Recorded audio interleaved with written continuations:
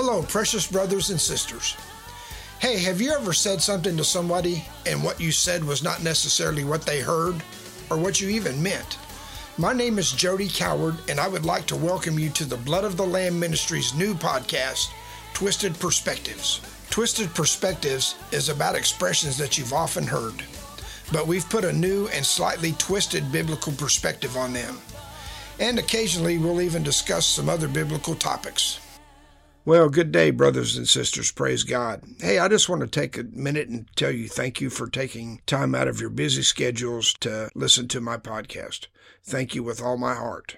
Hey, today on Twisted Perspectives episode, we're going to do things just a little bit different. And again, you know it's called Twisted Perspectives. But what I'm going to do today is present 2 episodes of Twisted, and at the end, I'm going to teach a lesson on both of them and tie them both together because they really do fit together.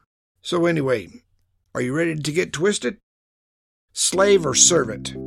Jesus, the Son of God, said he did not come to be served, but to serve, and to give his life as a ransom for you. He is God's only begotten Son, and yet he chose to serve. But not as a slave, but rather as a servant. So what's the difference between a slave and a servant? Well, let's look. A slave must do. A servant gets to. A slave does just enough. A servant goes beyond. A slave goes a mile. A servant goes the extra one. A slave feels used. A servant gives and gives and gives some more. A slave is bound. A servant has liberty and freedom. A slave fights for his own rights. A servant lays down his own rights. Jesus told us to follow his example. So here's my question. Are you a slave or are you a servant? That was the first Twisted episode. Here's the second one. I, me, my, and mine. In my opinion, these are the 4 worst words in the entire English language. And they should be even more so for those of us that call ourselves Christians. These words point everything to ourselves. For example, I think, I feel, what about me? This is my this and this is my that. This is my disease. Hey, that's mine. I, me, and mine, and my. When we say these kinds of things and these kinds of words, we make it all about ourselves. The only time Jesus ever mentioned these words was when he said things like this, my Father and I are one. Or he said, not my will, Father, but your will be done. Maybe, just maybe, we should follow the example that Jesus left us with. Forget about me, myself, and I, and think Father, Son, and Holy Spirit. Be selfless. I, me, mine, and my. Okay, listeners, that was our 2 episodes on Twisted. In today's episode of Slave or Servant, I ask you the question, were you a slave or a servant? So here's an idea. Let's look at Jesus to see what he did and also what he said we're supposed to do. Does that sound good? First scripture we're going to read today is out of Matthew chapter 20, verses 26 through 28. I'm going to be reading out of the Passion Translation.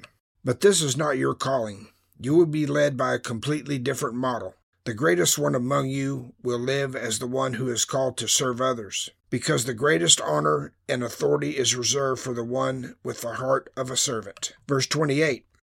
For even the Son of Man did not come expecting to be served, but to serve, and to give his life in exchange for the salvation of many. Those were Jesus' own words. Now turn with me, if you would, to the book of Mark, chapter 10, and this time I'm going to be reading out of the Amplified version, and we're going to be reading verses 42 through 45.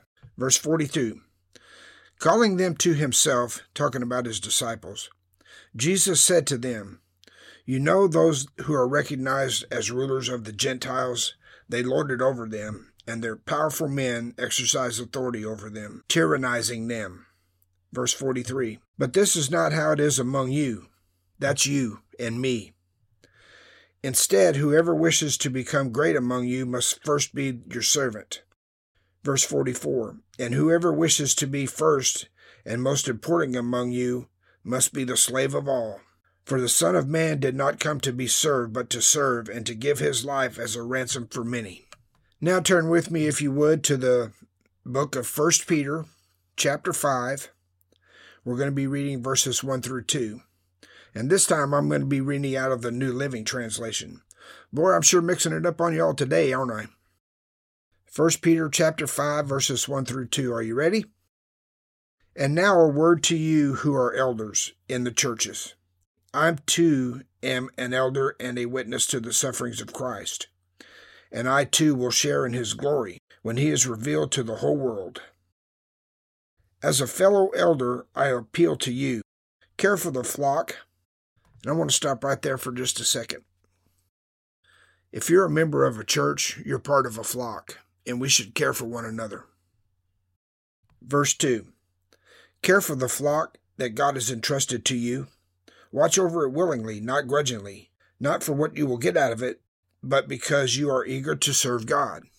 Sounds to me like we're supposed to be servants. Just guessing. Are you getting to see the picture here that Jesus was a servant? That he's asked us to be servants and model his example that he left us with? So now turn with me to the book of John, chapter 21, verses 4 through 13. And I'm going to be reading out of the New Living Translation. At dawn, Jesus was standing on the beach, but the disciples couldn't see who it was. He called out, "Fellows, have you caught any fish?" "No," they replied. Then he said, "Throw your net on the right side of the boat, and you'll get some." Sounds to me like they would have known about this from before. Continuing on with verse 6. So they did, and they couldn't haul in the net because there were so many fish in it.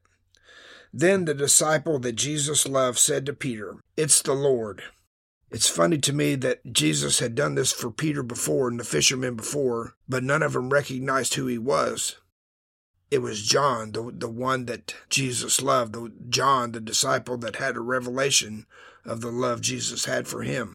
Let's continue on. Verse number 8. The others stayed with a boat and pulled the loaded net to the shore, for they were only about 100 yards from the shore. When they got there, they found breakfast waiting for them, fish cooking on a charcoal fire, and some bread. "Bring some of the fish you have just caught," Jesus said.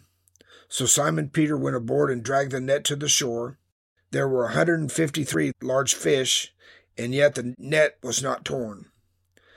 "Now come and have some breakfast," Jesus said. But none of the disciples dared to ask him, "Who are you?" because they knew it was the Lord. Have you ever had something happen in your life and you didn't need to ask anybody who did it? You just knew that Jesus did it. That's what they just experienced. Verse 13, then Jesus served them the bread and the fish. Jesus served them breakfast. How would you like to have Jesus come and serve you breakfast? Wouldn't that be awesome? Actually, he can. Every morning, if you will pick up your Bible and read it, you will be eating the living bread of life, the Word of Almighty God. So, onward with the scriptures. Let's turn to John chapter 13. We're going to be reading the story of Jesus washing the disciples' feet. Now, before we read it, I do want to say this about it. Feet washing at that time in history was probably the lowest of low for a servant. You have to understand, these people wore sandals. They didn't wear Nike tennis shoes and Adidas tennis shoes and Tony Lama cowboy boots. They didn't wear none of that. They had sandals. They walked on dirt streets, and on the dirt streets there was camel manure, ox manure, sheep manure, all kinds of animal manure. And to wash somebody's feet with all that dirt and dung on them had to have been a pretty nasty job. So anyway, John chapter 13, verse 12. And I'll be reading out of the New Living Translation. After washing their feet, he put on his robe again, and he sat down and asked, "Do you understand what I was doing? You call me teacher and Lord, and you are right, because that is what I am. And since I, your Lord and teacher, have washed your feet, you ought to wash one another's feet." So let me take a break. I wonder if we walked in streets like they walked and wore sandals like they walked. If you come to visit my house, or if I came to visit your house, would we wash one another's feet? I just wonder. Let's continue on. Verse 15. I have given you an example to follow. Do as I have done to you. I tell you the truth. Slaves are no greater than their master, nor is the messenger more important than the one who sends the message. Now that you know these things, and if you do these things, God will bless you for doing them. What I've seen in over 20 years of ministry in the church is every Christian, me included, okay, I'm just a person just like everybody else. I have my faults, I have my shortcomings just like everybody else. But it amazes me that we want to go to church and sing, God bless me, God bless me. But how often do we think about blessing God? Because we are His servant. We should be washing His feet. We should be worshiping Him. We should be praising Him. We should be adoring Him and loving on Him because He is our King. He is our Savior. He is Jesus. Okay, so here's a question. How can we follow the example that Jesus left us with? Where can we receive the power to do this? Only one place that I know, and that is spending time in His presence and letting the Holy Spirit minister to us so that we may minister to Him. So what's the benefit of being a servant of Jesus? Well, I found a few examples in the Bible. You read about this woman that is coming to anoint the feet of Jesus with this spikenard, very expensive oil. My research of this woman, I found out that she is the sister of Lazarus, sister of Martha. I found out that this perfume was called spikenard, or some translations call it nard. This stuff was imported from India up in the Himalaya mountains, and it was equal to a year's salary. It was very expensive. Most of the guys were indignant that this woman was pouring this expensive oil on the feet of Jesus. And in verse number 6, Jesus told them, leave her alone. He said, why are you criticizing her for doing such a good thing to me? You know something I've noticed about Christians? When you're trying to do something good for Jesus, there's always somebody that wants to criticize you for it. I was criticized about trying to do this podcast and starting and trying to get people's opinions and support and so on and so forth. And some people criticized me for it. In verse number 9, we read that Jesus said, wherever the gospel is preached, this story about this woman will be told and she will be remembered for it. That, my dear brothers and sisters, is the reward of a servant. And guess what else about this prostitute? That everybody was wreaking havoc about her spending this money on this oil to anoint the feet of Jesus. She was one of the people at the cross when Jesus died. There was Mary, his mama. There was John, the disciple that Jesus loved.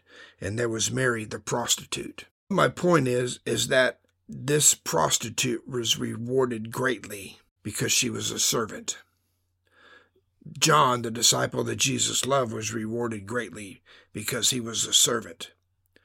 John relentlessly drew on the love of Jesus Christ. He had a revelation of the love of Jesus.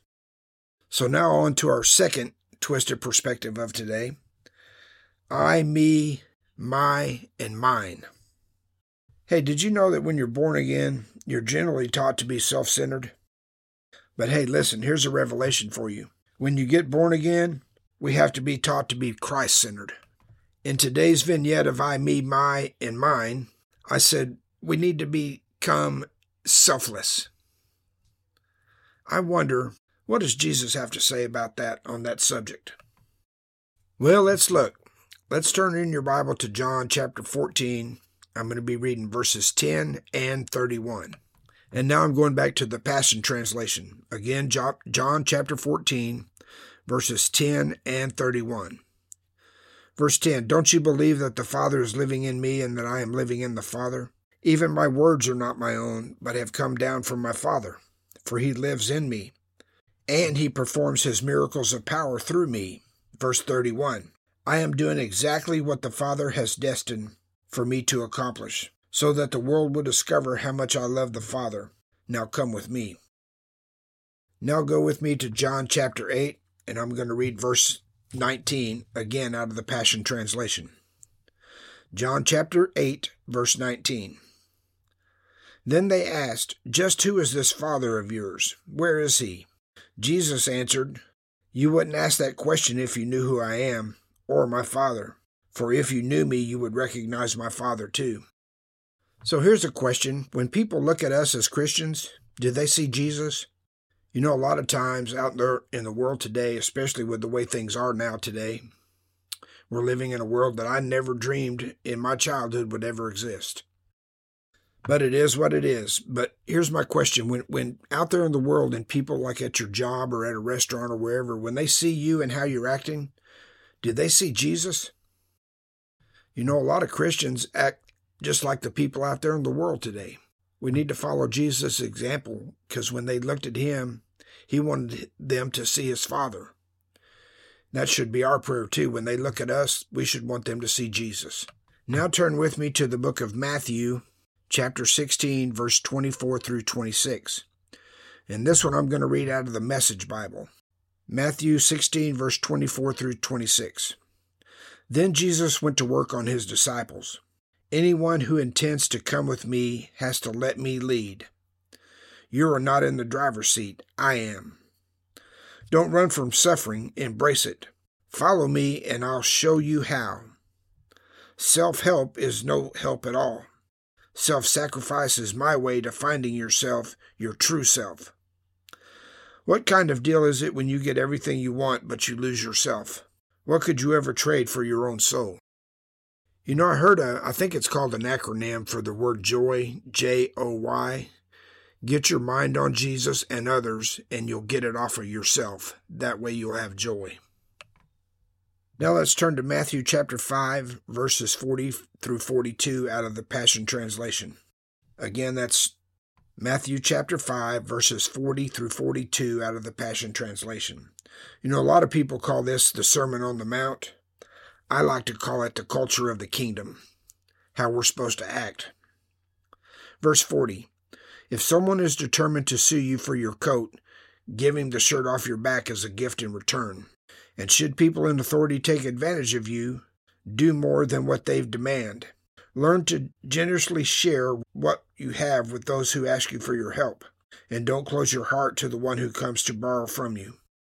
You know what we want to do instead of that? We think we have an opinion about that. And listen, in a kingdom, you have no opinion. If the king tells you to do something, you do it.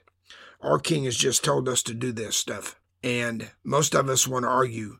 Most of us want to judge those people. He didn't say nothing about judging them. As a matter of fact, he said if you judge somebody, you're going to be measured back with that same judgment. So that's about it for today. That's our lesson for the last vignette, I, me, my, and mine. Now let's see if we can tie all this together. Here's my final thoughts for today. The longer I walk with the Lord, the more trials and testings that the Lord walks through with me, I become more and more convinced that our heart's cry needs to become more of Jesus and a whole lot less of me. More of you, Jesus, and a whole lot less of me. You know, I said earlier, when you're born, you're generally taught to be self-centered. As adults, I believe self-centered usually gets a lot worse for some of us. But in the ways of Jesus' kingdom, it's backwards. The ways of the world are backwards from the ways of Jesus. Instead of being self-centered, we must become Christ-centered. I have said this for years, that God has this funny idea that his kingdom is about his son, Jesus Christ. We need to come to understand that in the kingdom, the king, that's Jesus in our case, is the focus of pretty much everything. Here's what I mean by that. Several years ago, I was telling a friend of mine about how the Lord asked me if I had ever thought about asking him where I wanted to go to church. And I told the Lord I didn't know we could do that. So I asked the Lord where he wanted me to go to church, and I've asked him ever since. But that friend once told me that when he was looking for a church to take his family to, that he told God exactly what he wanted in a church. I mean, from the pastor to the worship team, to the Sunday school program, and even to the outreach programs. My friend was telling me all of this, and to be honest with you, my thought was, friend, you have no idea of the concept of a kingdom. You see, in a kingdom, you don't tell the king. You don't tell the king what you want. You don't tell the king what you want him to do. No, no, no, no. The king tells you, my friend. Now, I'm not positive if my friend ever found his church, but I do know that my friend was centered on what he wanted and his desires of a church. He was not centered on what God's desires for his life was. How many of you know that God's plans are always better than our own plans? My point is this: if we were servants of the Lord, then we must come to know according to kingdom protocols. We must become less self-centered and more King Jesus-centered. The Apostle Paul told us that we are to die to ourselves daily. And that, my dear listeners, is the only possible way, and it is by the power of the Holy Spirit. So, Father God, I lift these listeners up to you. I plead the blood of Jesus over them, Father. Father, I ask you to take this word that was sown into their heart, and that you water it and bring forth much fruit in their life for the glory of your name and the glory of your kingdom. Father, I ask you to help them by the power of the Holy Ghost to become less about themselves and more about Jesus. Less about themselves and more about others. For in serving you and in serving others, Father, we find our true selves. I give you praise, I give you glory for it, all in the precious name of Jesus of Nazareth. Amen, amen, amen. Glory to God. Thank you, brothers and sisters. Thank you.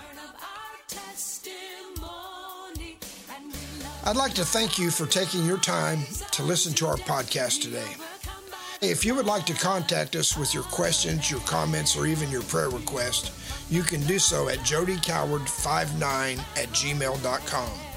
That's JODYCOWARD59@gmail.com. We look forward to hearing from you. Until next time, remember, we overcome the enemy by the blood of the Lamb and by the word of our testimonies.